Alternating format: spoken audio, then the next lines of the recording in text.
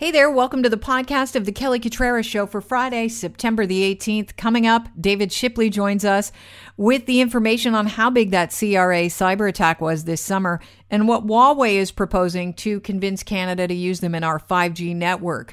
Hey, the world's whiskey of the year? It's Canadian, and we'll talk to its creator. But let's start off with a chat with our very good friend, Dr. Suman Chakrabarti. BC has unveiled this new COVID-19 test for kids, and we were hearing about it in the news at the top of the hour. This is a method. It's the first of its kind worldwide. It involves a mouth rinse. Can you tell us a little bit about how this works? Yeah, so this test, basically what it does is you get some salt water in your mouth, you kind of gargle it around a little bit, swish it in your mouth, and then you spit it into the container. You still have to go to the assessment center to do it. There's a lot less risk. It's a lot less uncomfortable because you're not getting that swab into your nose. But, you have to hand that in, and you still need the lab to process it. But, yes, it's much easier to obtain. But what's the efficacy rate like compared to the nasopharyngeal swab test? Because remember when we had some question about swabs that weren't going far enough up the nose, and so they might not be able to catch some of the virus that is being shed in early days of COVID-19. So you really needed that proper sized swab. To me, you're not even getting to the back of the throat. How do we know this is going to work as well?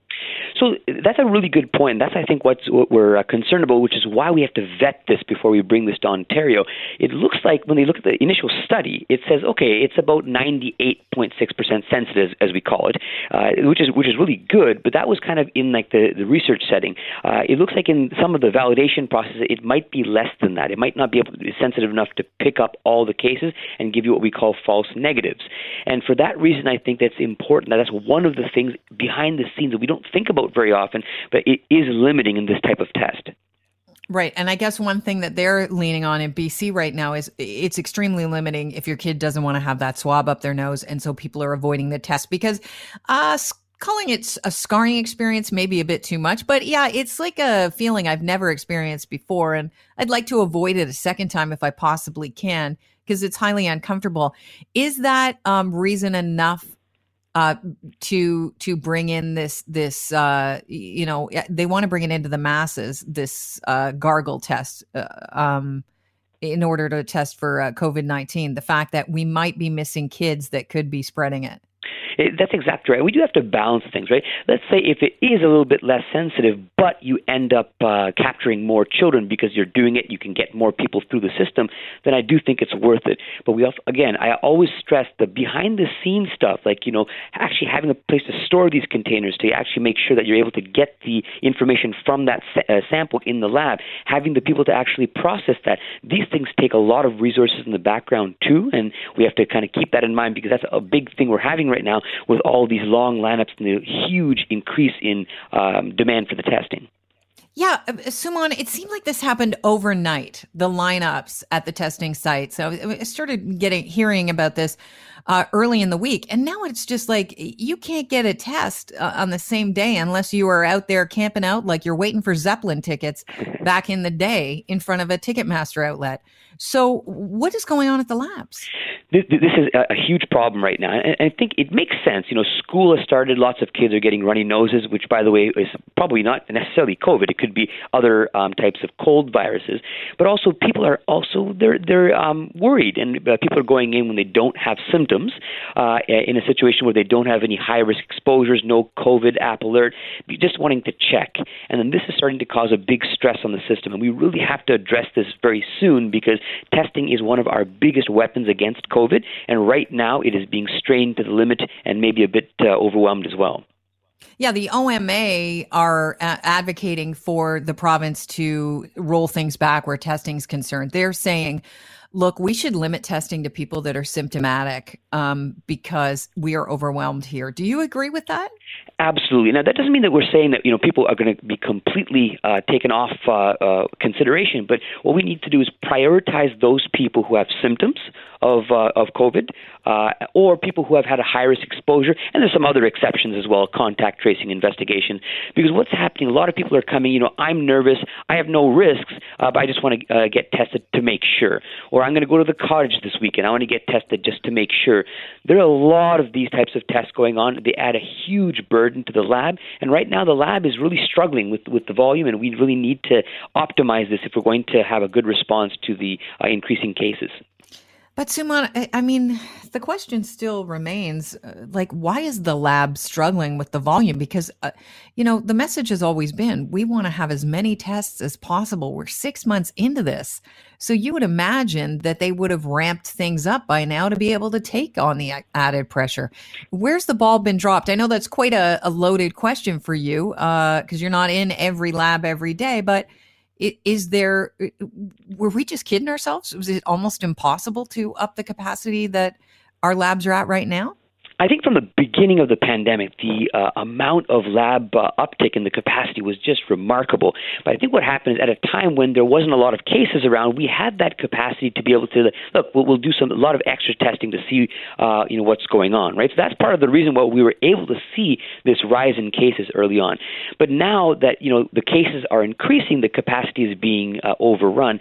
And the other thing to remember is not just the people that are in the lab, it's not just the machines that run this, it's also the actual materials, like the pipette tips, or the reagents that we use to make the chemical reactions to figure out if this is positive or negative. Those are also limiting.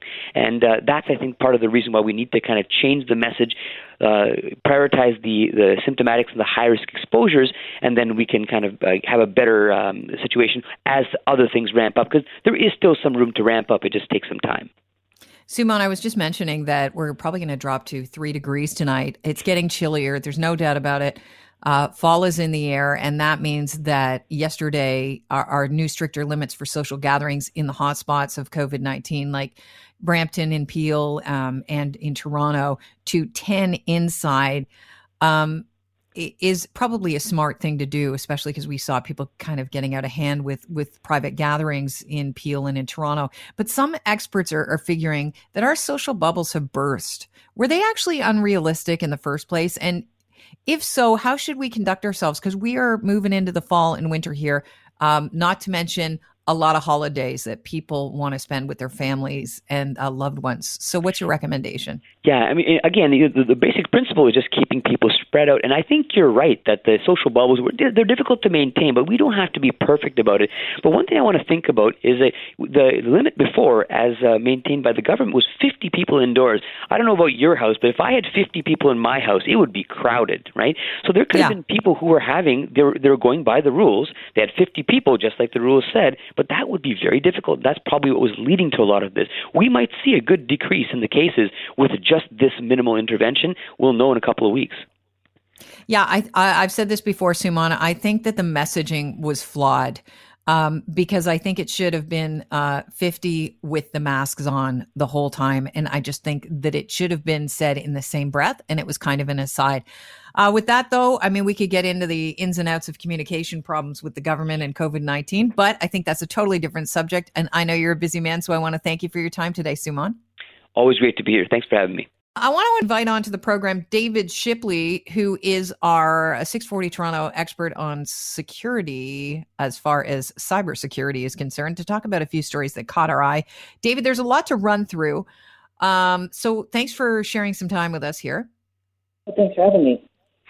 One of the things that I think is of paramount importance is that we're just learning now that CRA cyber attack that had everything shut down in August is a lot bigger than we initially heard it was. Initially, we heard that 5,500 CRA account users had their personal information accessed, and that shut down the website for a few days. But now we're hearing that suspicious activities are more than 4 times as large as initially reported. So we're looking at 48,500 CRA user accounts that have been meddled with in some form. Can you tell us a little bit more about this story and why we should be concerned?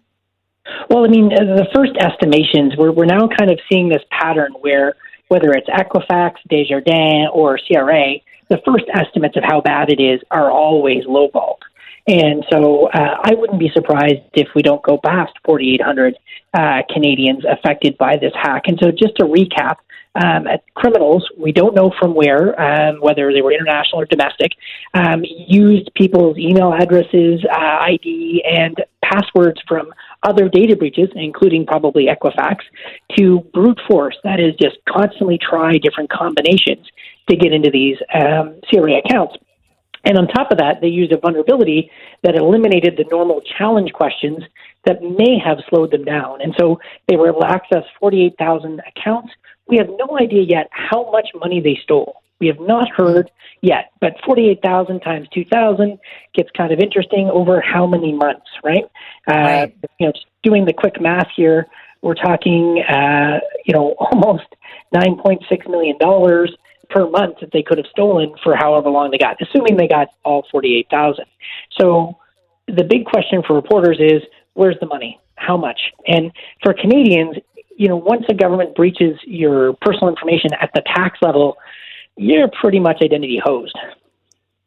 Oh, really? Okay. So then what happens if you're identity host? Because the CRA has said that they're going to work with individuals affected by identity theft or fraud to help ensure that they aren't liable for fraudulent claims or payments made by fraudsters using their account. Oh, first of all, it is just going to be such a nightmare for Canadians who have their identity stolen because of this. Because, first of all, they're going to have to prove that it was the CRA hack that got their identity stolen. And given there's been so many data breaches, there's reasonable doubt on that. And then they have to prove their damages. And, sometimes it can take months and $4,000 to $5,000 worth of legal bills. If a criminal really takes your identity for a ride and gets a mortgage and a giant credit line, a whole bunch of credit cards, it's just unbearable stress. And in the midst of a pandemic, it's extremely negligent, and it was completely avoidable. If they had set up things like two-factor authentication, this would never have happened. But how would the government be so naive as to not do something like that when giving away our money? Well, at the press conference, remember, they said they knew about two-factor authentication, but they believed it'd be too inconvenient and make the service too inaccessible, so they chose not to do it. And I think that's the important part that Canadians need to get upset about. It's, none of these technology measures to prevent this attack are radical, complex technologies, but there are choices inside organizations every day to not do them. And then it's not the organization that pays the price, it's the Canadian citizen. Right. And so they're putting the mass at risk for the benefit of a few people that wouldn't be able to understand and work their way through that, when you could have provided support for people that don't get it. Let's talk about this scary story out of Germany. And Germany is worlds away for most of us that are just trying to keep our stuff together with COVID-19 here at home. But German authorities are investigating a death of a patient following a ransomware attack in a hospital in Dusseldorf. Basically, this patient needed urgent medical care, and because everything was shut down because of a ransomware attack in her local hospital, she was transported 30 kilometers away and didn't make it. Yeah, this is the world's first recorded case of a death caused directly attributable to a ransomware attack. Now, the criminal gang says, well, we were targeting Dusseldorf University. We didn't realize it was a hospital. So it was the Dusseldorf University Hospital attached to that. They crippled 30-some servers, and she had to take this 30-minute car ride, which she did not survive. And what really this ups the stakes, right? It's one thing to see what we saw in 2017 with 100,000 surgeries canceled in the UK because of a ransomware attack, but no directly attributable deaths. Now the German state's got a tough problem, because is this a criminal matter or is this a national security matter that they need to take seriously? Right. And this will, I guess, depending on how the Germans act, this could set precedent for how all of us act when it comes to ransomware in the future. 100%. So traditionally, the response has been, cops and robbers, chasing them around. But I can imagine that if this had gone down in the U.S., and it was a foreign group that hacked, there might be a predator drone hanging over their heads. And that's the question. What level are countries going to start escalating this beyond police action when the laws are inadequate, police can't get the criminals, and now people are dying because of this? It's a major escalation. Huawei Technologies, they really want Canada to adopt their 5G cellular networks. And we know this is a Chinese telecommunications giant that is trying to get into our network. Some people feel that their intentions are nefarious, and we have reason to be suspicious. Our government hasn't really made up their mind on if they will allow Huawei in to the country to take part in our 5G cellular networks. But Huawei Technologies Canada has drafted a legal agreement that outlines that a no backdoor and no spying plea as they try and get the federal government to, avoid banning them from use in our 5G network. Can you maybe elaborate on what they are proposing, and should this make us more comfortable? It's not worth the paper it's written on. And I'll sort of go back to the British government set up a review of the Huawei technology.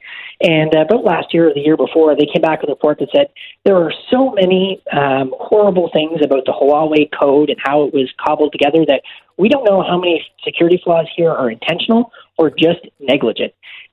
So that piece of paper is worth what it's written on. The Chinese government has their law that allows them to compel Huawei to spy for China's national interest. That's going to trump any contractual agreement in Canada. And really, here's our promissory note. Please install billions of dollars worth of equipment. And, whoops, we violated it. What are you going to do? And in the United States, they're trying to pull out $1.8 billion worth of Huawei gear after the U.S. banned it. So, our telecommunications companies are already signaling they're starting to move on because in absence of a decision, which I guess is a decision, they don't like the risk they're running, and they're starting to go to alternative providers. And then one other note for Canadians. The Chinese government, and there's some great reporting in Global News has done, sort of looking back on the Nortel story, the Chinese government destroyed Nortel with cyber espionage that directly benefited Huawei. Rewarding Huawei with contracts in Canada is literally adding insult to injury in the destruction of what was once our greatest technology company. I have no idea why this is even still a discussion in Ottawa. Should people be worried if they bought one of those nice Huawei smartphones? Well, I wouldn't do it, mostly because it's an Android phone and trying to keep those phones patched and updated and secure. But I certainly wouldn't buy from a manufacturer that's got significant ties to the Chinese state. So, yes, they should be worried. Can we go full circle back to what we were talking about off the hop here? So if the CRA are reporting their cyber attacks impacted 4 times as many accounts than previously believed, the one that shut everything down for a couple of days in August, could we assume that it's possible that we have not been identified yet if we've been breached? And how would we know? Yeah. How would we know is a great question. I mean, besides them mailing a letter to say, whoops, we lost your data. And that assumes, by the way, here are some questions reporters haven't asked. We now know that they've been able to quantify that the attackers were in a month earlier than what they first suspected, which is why the number increased. But how far back do their logs go? How far back were the criminals really in the system? And we keep getting garbage sort of, we can't tell you these things because of security concerns. We need to treat this like an airplane accident where we completely open the black box here and tell Canadians everything went wrong, so that other government departments can learn from it, our banks can learn from it, our universities can learn from it. But we are not getting the transparency to answer that question. And I'm going to highly suspect they don't have the data to definitively prove all the Canadians who probably were affected. Wow. Okay. Well, that's quite a statement to make and very, very worrying. David, I want to thank you for your time and have yourself a safe and happy weekend.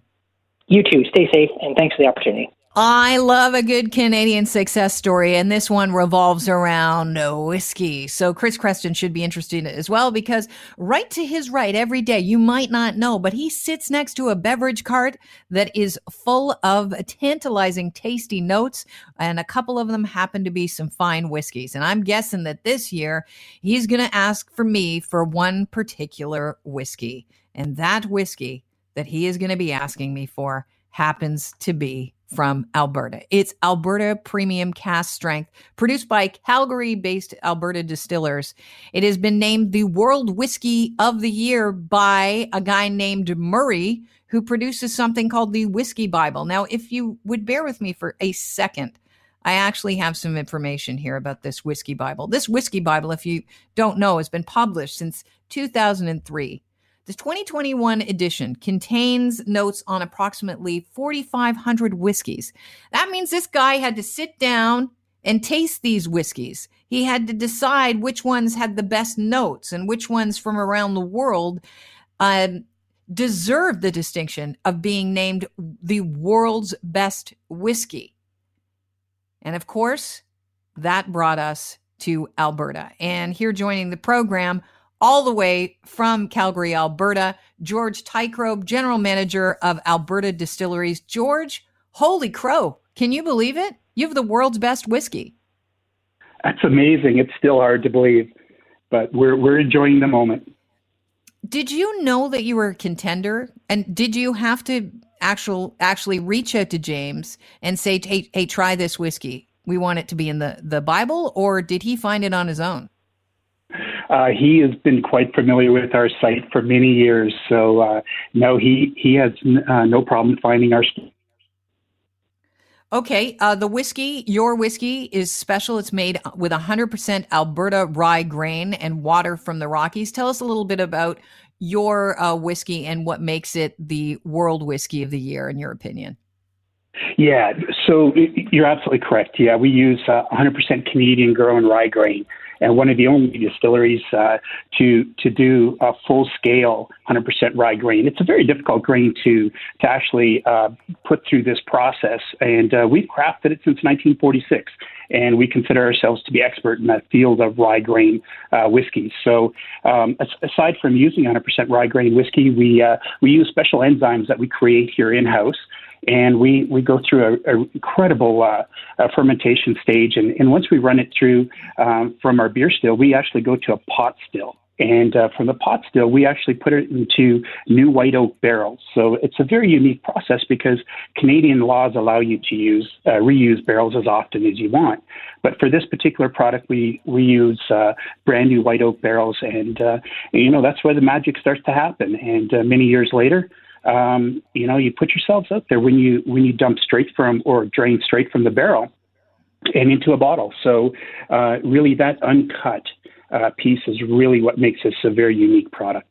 Oh, I have so many questions. Where to start? First of all, I'll start with the one that you just raised there. How long is it in that oak barrel? Well, for Canadian law, you have to have at least 36 months to be Canadian whiskey. But we didn't put an age claim on because we found a sweet spot there just a little over 4 years old. And when it's in new white oak charred barrels, it gives it a very, very powerful taste. And those notes that come out of it, I think they were described as caramel, vanilla, and a hint of chocolate. It's just the new white oak has a uniqueness to the flavor profile. So yeah, we a little over 4 years old. Okay, is there anything interesting that goes into the process of charring the barrel to get it ready for processing the whiskey and aging that whiskey even farther? Yeah, the charring process is actually done out of a cooperage company out of Louisville, Kentucky, and they'll when they char the barrel, they'll burn it, and they'll get to a depth, and the depth rating, usually what we use for our products is usually a depth rating between 2, 3, and a 4 level char, and it's an incredible process that natural wood goes through because the wood in itself has a lot of sugars in it, and over the fermentation stage, through the seasons, as the wood contracts and expands, it actually starts to release some of this, and that's where you get that natural, pureness, and all the conagers that you have in the whiskey on day one start to interact with the wood and the sugars that are released, and you just have an incredible product. Why process the barrels and char them in Louisville, Kentucky? Is it because whiskey originated south of the border, or have we been making whiskey just as long? What's the thought process behind that, and why are the experts? Actually, I think it's just by size that they're able to do, and there's not a lot of companies that actually have the facilities to actually create and char their wood. And it's a white oak, and it's predominantly used by the Midwest. So it's just probably commodity-based reasons why they do it out of Kentucky. And in our parent company, Beam Suntory, a lot of distilleries in the Kentucky area, and they source those barrels as well. So we just piggyback off of that. You work with 100% Canadian rye. Why is it difficult to work with? Because you mentioned that it is difficult to work with. What's so challenging about making the whiskey from a rye? Well, rye grain has a higher protein content to it, and when you go through the mash cooking phase of it, if you don't have if you don't have the correct enzymes, what you get is actually what I refer to in simple terms is you get excessive foaming. And it's really difficult to do that because rye grain has a very complex sugar structure to it. And with that higher protein content, it makes it very difficult to deal with. So you really have to have a refined enzyme that you use through the mash cooking to be able to extract and maximize the yield content from this. So it's our lab and the wonderful technicians that work there that have created just an incredible process to allow us to be one of the few facilities. And it's also on the extracts. Once you've had extracted all the alcohol from it, it's the drying process that creates an issue too. And that's one of the byproduct to have to deal with a rye grain is quite difficult as well. I heard the farther north you go in Canada, the spicier the rye will make your whiskey. Is that true? I don't know if it's north. I've heard the same. We believe that it's something to do with the elevation and being over 3,400 feet here in Calgary. It certainly adds to that. I don't know that I've seen any literature from a scientific view saying that the further north you go, but certainly has something to do, we believe, with the elevation and the maturation warehouses that you use as well. And, we don't have the same climate around the world. So, we have to deal with a little bit of a colder winter sometime. But, the strictness that you have and how you control the temperatures in your warehouses has a lot to do with it as well. All right. We've got Chris Creston, our producer of the program. He is looking around already on the LCBO site because he wants to have the whiskey of the year. So he said that he's looking. And the LCBO here carries quite a few of your Alberta distillers' whiskeys. So which one are we looking for? You're looking for the Alberta Premium Cask Strength, and it is a limited edition rye whiskey. And how quickly do you think that's going to sell out? I believe it's already sold out. Chris, you're out of luck.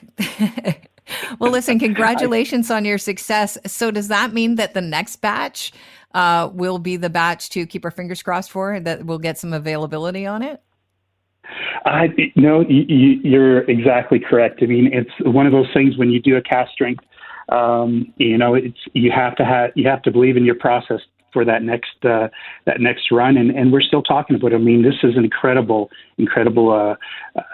award that we received, and we're confident that we'll follow it up with something equal. But we'll have to wait and see. I know there's a lot of internal discussions going on what we do from here, and I think it's all going to be exciting. All right, George. Well, I want to thank you for your time. We've run right up to our newscast, so I got to let you go, but have yourself a fantastic afternoon. Be hard not to when you're surrounded by all the great whiskeys that you guys make. Thanks, Kelly. It was a pleasure.